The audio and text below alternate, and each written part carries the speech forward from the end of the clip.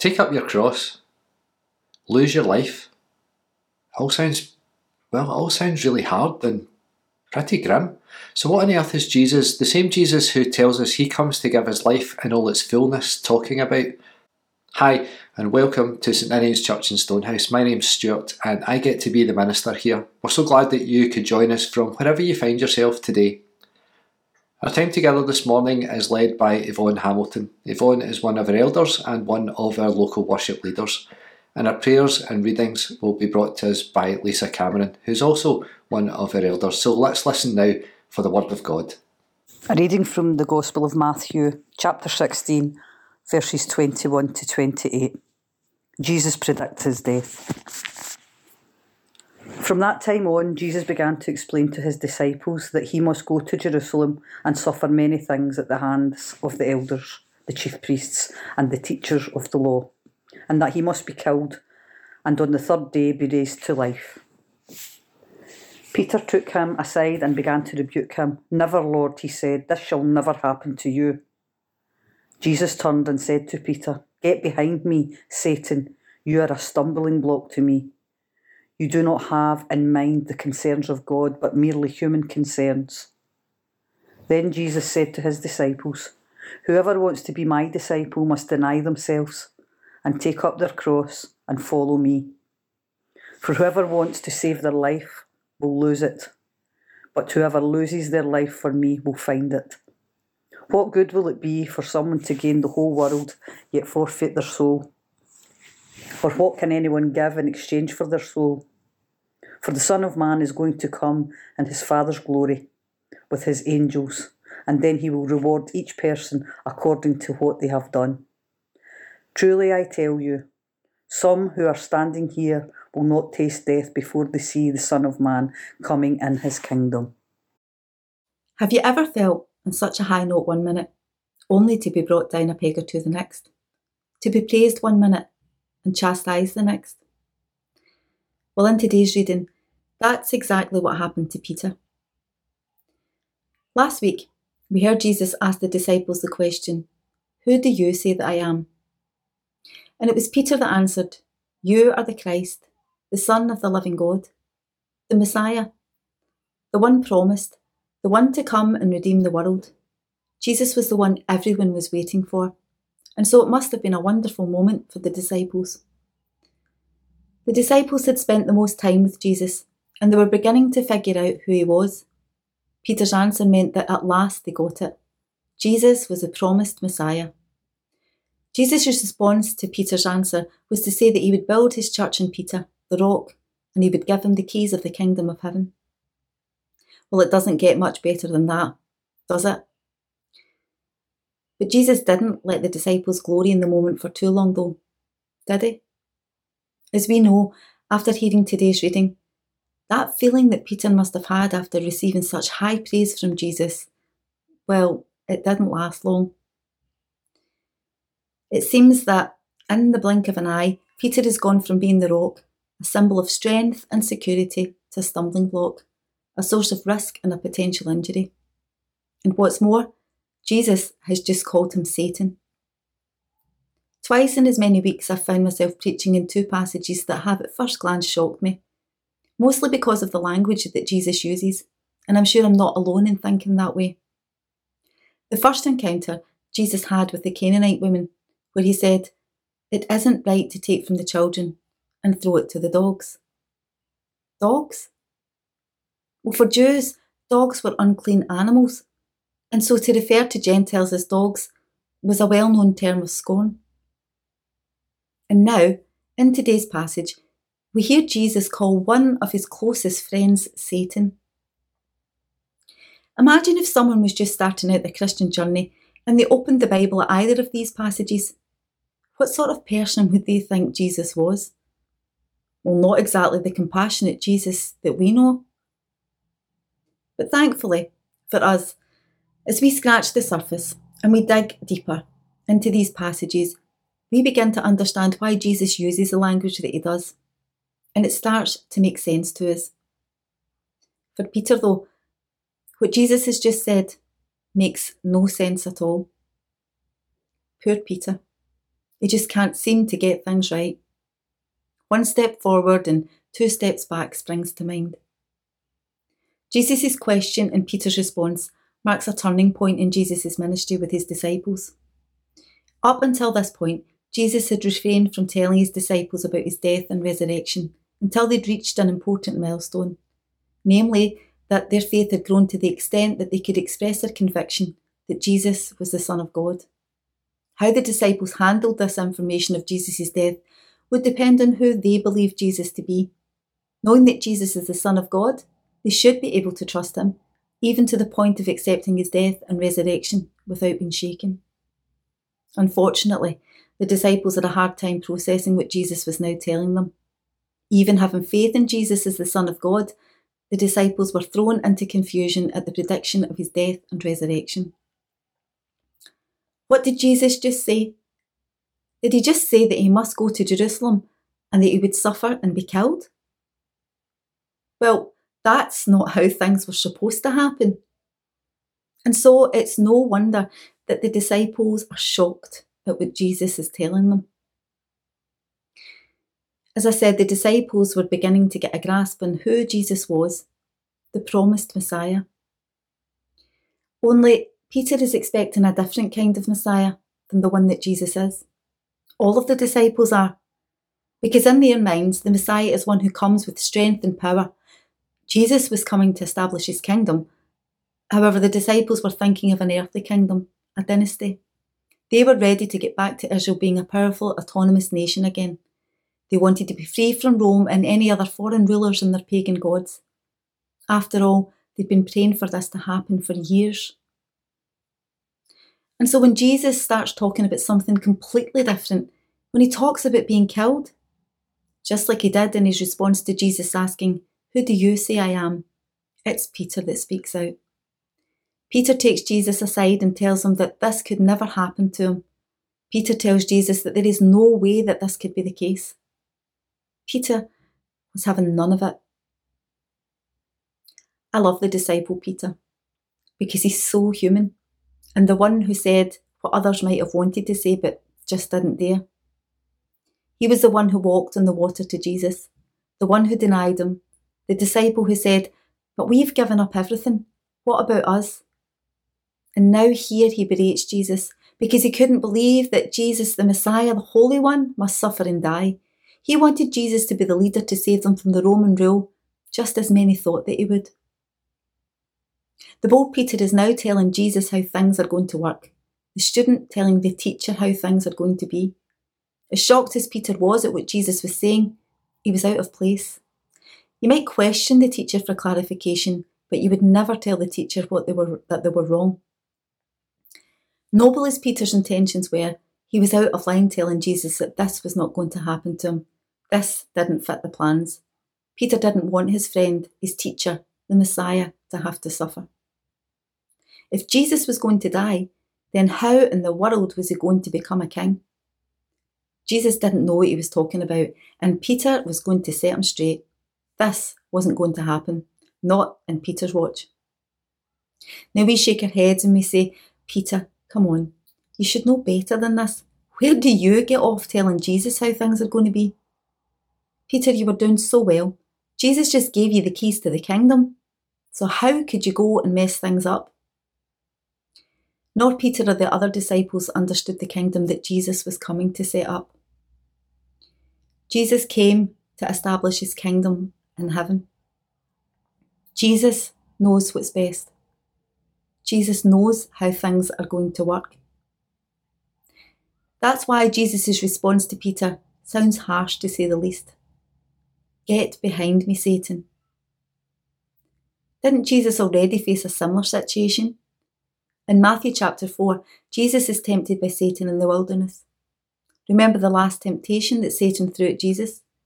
In verse 8 it says, "Again the devil took him to a very high mountain and showed him all the kingdoms of the world and their splendour. 'All this I will give to you,' he said, 'if you will bow down and worship me.' Jesus said to him, 'Away from me, Satan, for it is written, worship the Lord your God and serve him only.'" Did Satan really have the power to give Jesus all these things?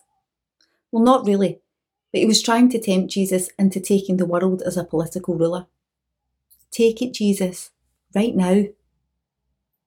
Jesus' kingdom was bigger, as he was sent to save all mankind from their sin. He was there to follow his Father's plan, and if Satan could not derail him from doing so, then neither was Peter going to. Disciples were supposed to follow behind their teacher, and Jesus was putting Peter back into his place. Jesus was chastising Peter.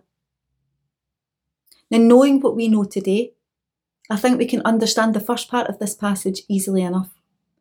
The disciples thought that they were going to get in on the ground floor of this kingdom. They were the followers of Jesus, and if he was going to overthrow the government, then they would be called upon to be his advisor and to help him rule. This was how things were done in that day, and so really you can't blame the disciples for thinking anything to the contrary. It's the second part of this passage that starts to get a bit trickier for us. Then Jesus said to his disciples, "Whoever wants to be my disciple must deny themselves and take up their cross and follow me." The cross of Christ is central to our Christian faith. The cross shows us the love of God. The cross shows us how much he cared for us in sending Jesus to die for us, so that we can have that special relationship with him, so that we can be forgiven and live each day afresh and anew. Sometimes we can forget the importance of the cross for our Christian faith. We see around us many depictions of the cross, some with Jesus still there, some empty, showing the good news that Jesus has risen.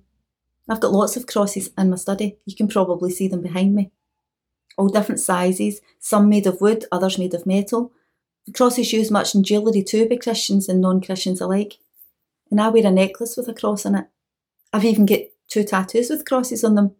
And like many others, I carry a small poem around with me in my pocket.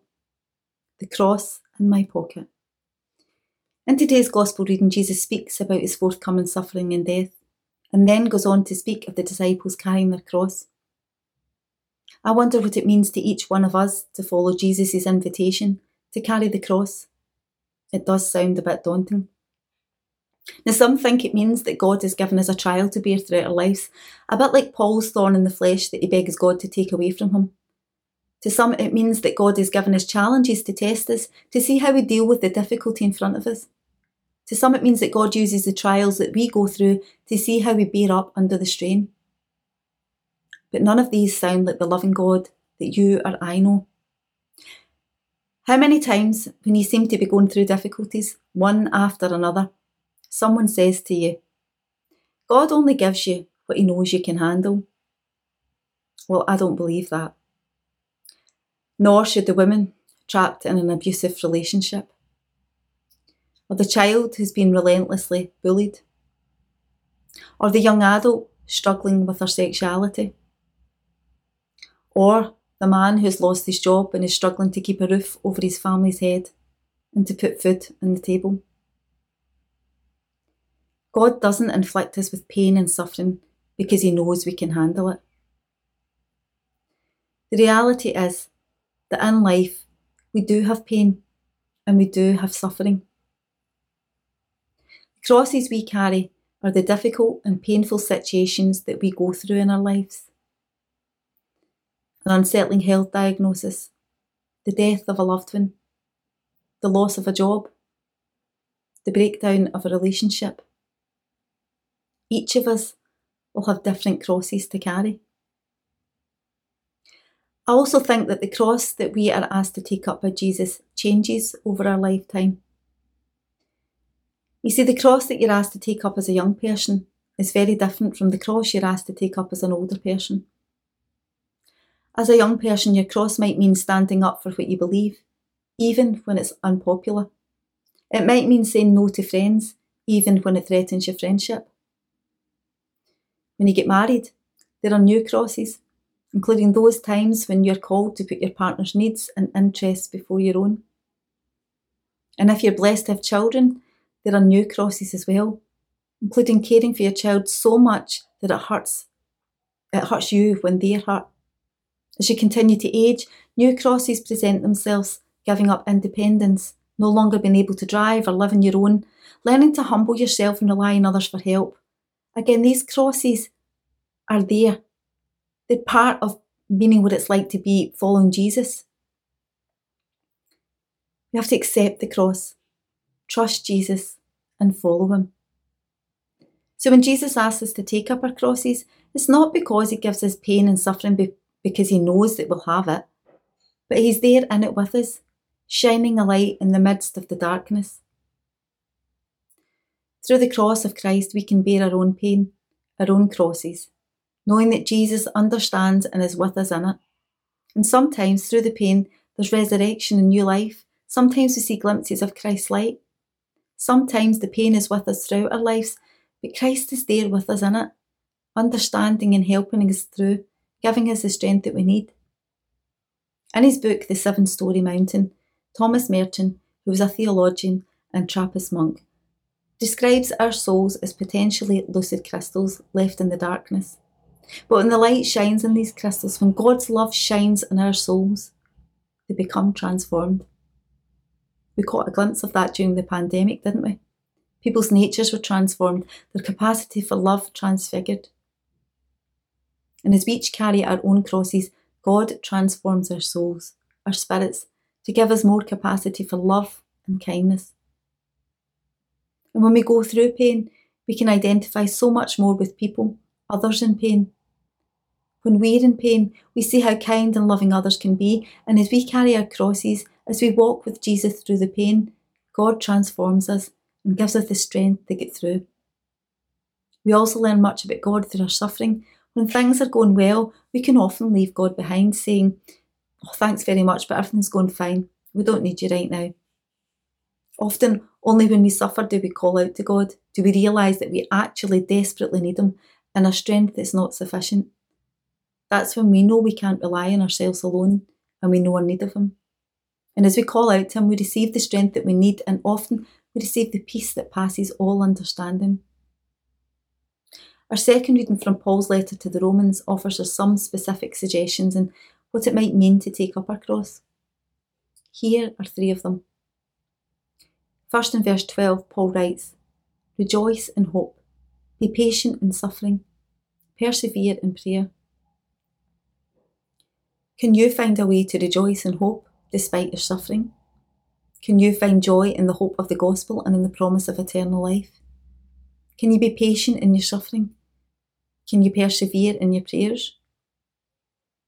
The second example from this reading is the very next verse, verse 13. Contribute to the needs of the saints, extend hospitality to strangers. Maybe your life is going very smoothly right now, but you have a nagging sense that you've been called to do more. Maybe that means giving more to the needs of the world, even if it hampers your lifestyle. There's no end to the needs in our world these days, and there are many important and worthy causes. So that might be your cross right now, to contribute to the needs of the saints. The third example, verse 18. If it's possible, so far as it depends on you, live peaceably with all. Could this be your cross? What might it mean for you to decide to live peaceably with all right now?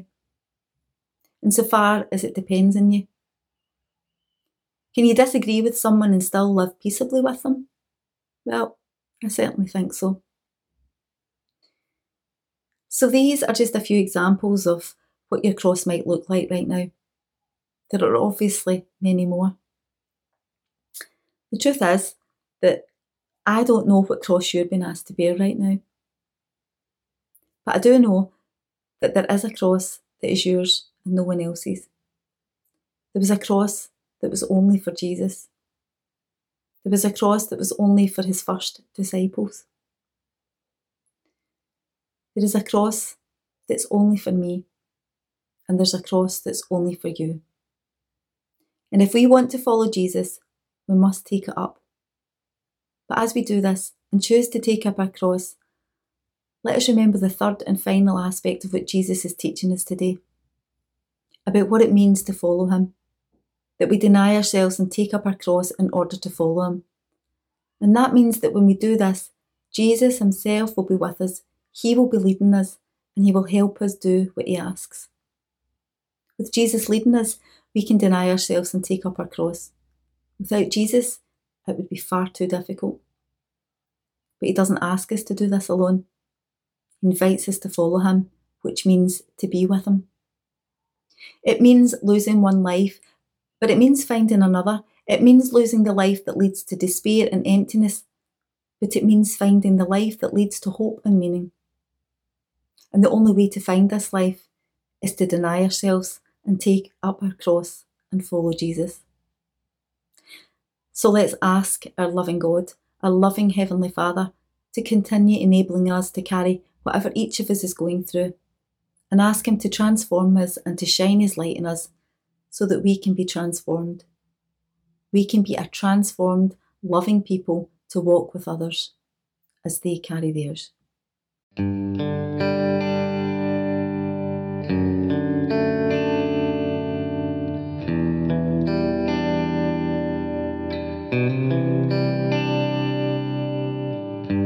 Here I stand on holy ground, but by your grace I live.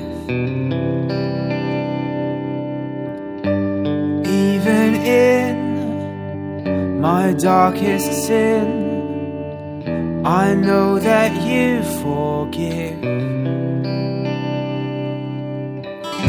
It's your grace and grace alone that keeps me on my feet.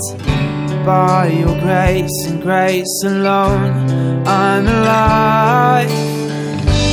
All I have been, all I will be, all I am is covered by your grace alone. Loving kindness lavished on me, I'm completely covered by your grace alone. Jesus, breathe over me, lead me once again. You perfect my wayward steps, so I am not condemned. It's your grace and grace alone that keeps me on my feet. By your grace and grace alone, I'm alive. All I have been, all I will be, all I am is covered by your grace alone. Loving kindness lavished on me, I'm completely covered by your grace alone.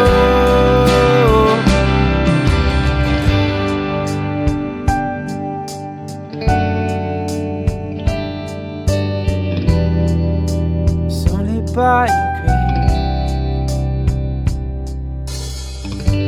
When my heart condemns me, then your love befriends me. When my footsteps falter, then your love is stronger. When my heart condemns me, then your love befriends me. When my footsteps falter, then your love is stronger.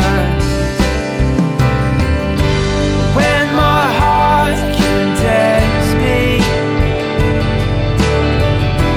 then your love befriends me.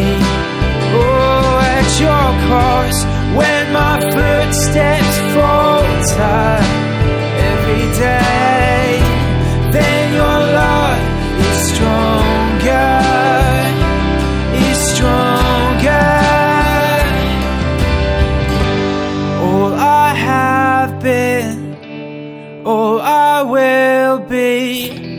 All I am is covered by your grace alone. Loving kindness lavished on me. I'm completely covered by your grace alone.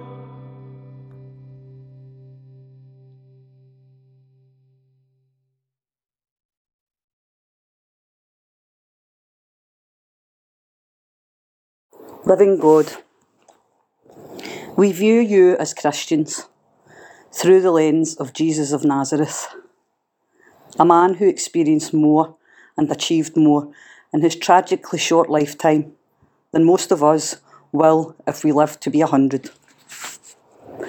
If it is true that you were present in him in a uniquely powerful way, his thinking completely in tune with yours, his life imbued with your spirit, then we can look at him and see you in a new and different way. Not separate from human brokenness and suffering, but one with us in our loss and grieving, as well as in our wonderment and joy. We pray today for any today who are going through the long, slow journey of loss and grief and recovery. And that means all of us in one way or another. The announcement of bad news. I must go to Jerusalem and suffer and die.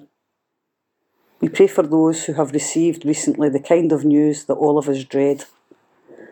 News of serious illness or redundancy or the loss of a loved one. Be with them on the road they must travel from here on in. And for those who have had to break bad news to others, may they receive the care and support that they need. This is the immediate, instinctive denial. Never, Lord, this must not happen to you. Sometimes, O God, it is just too much to bear.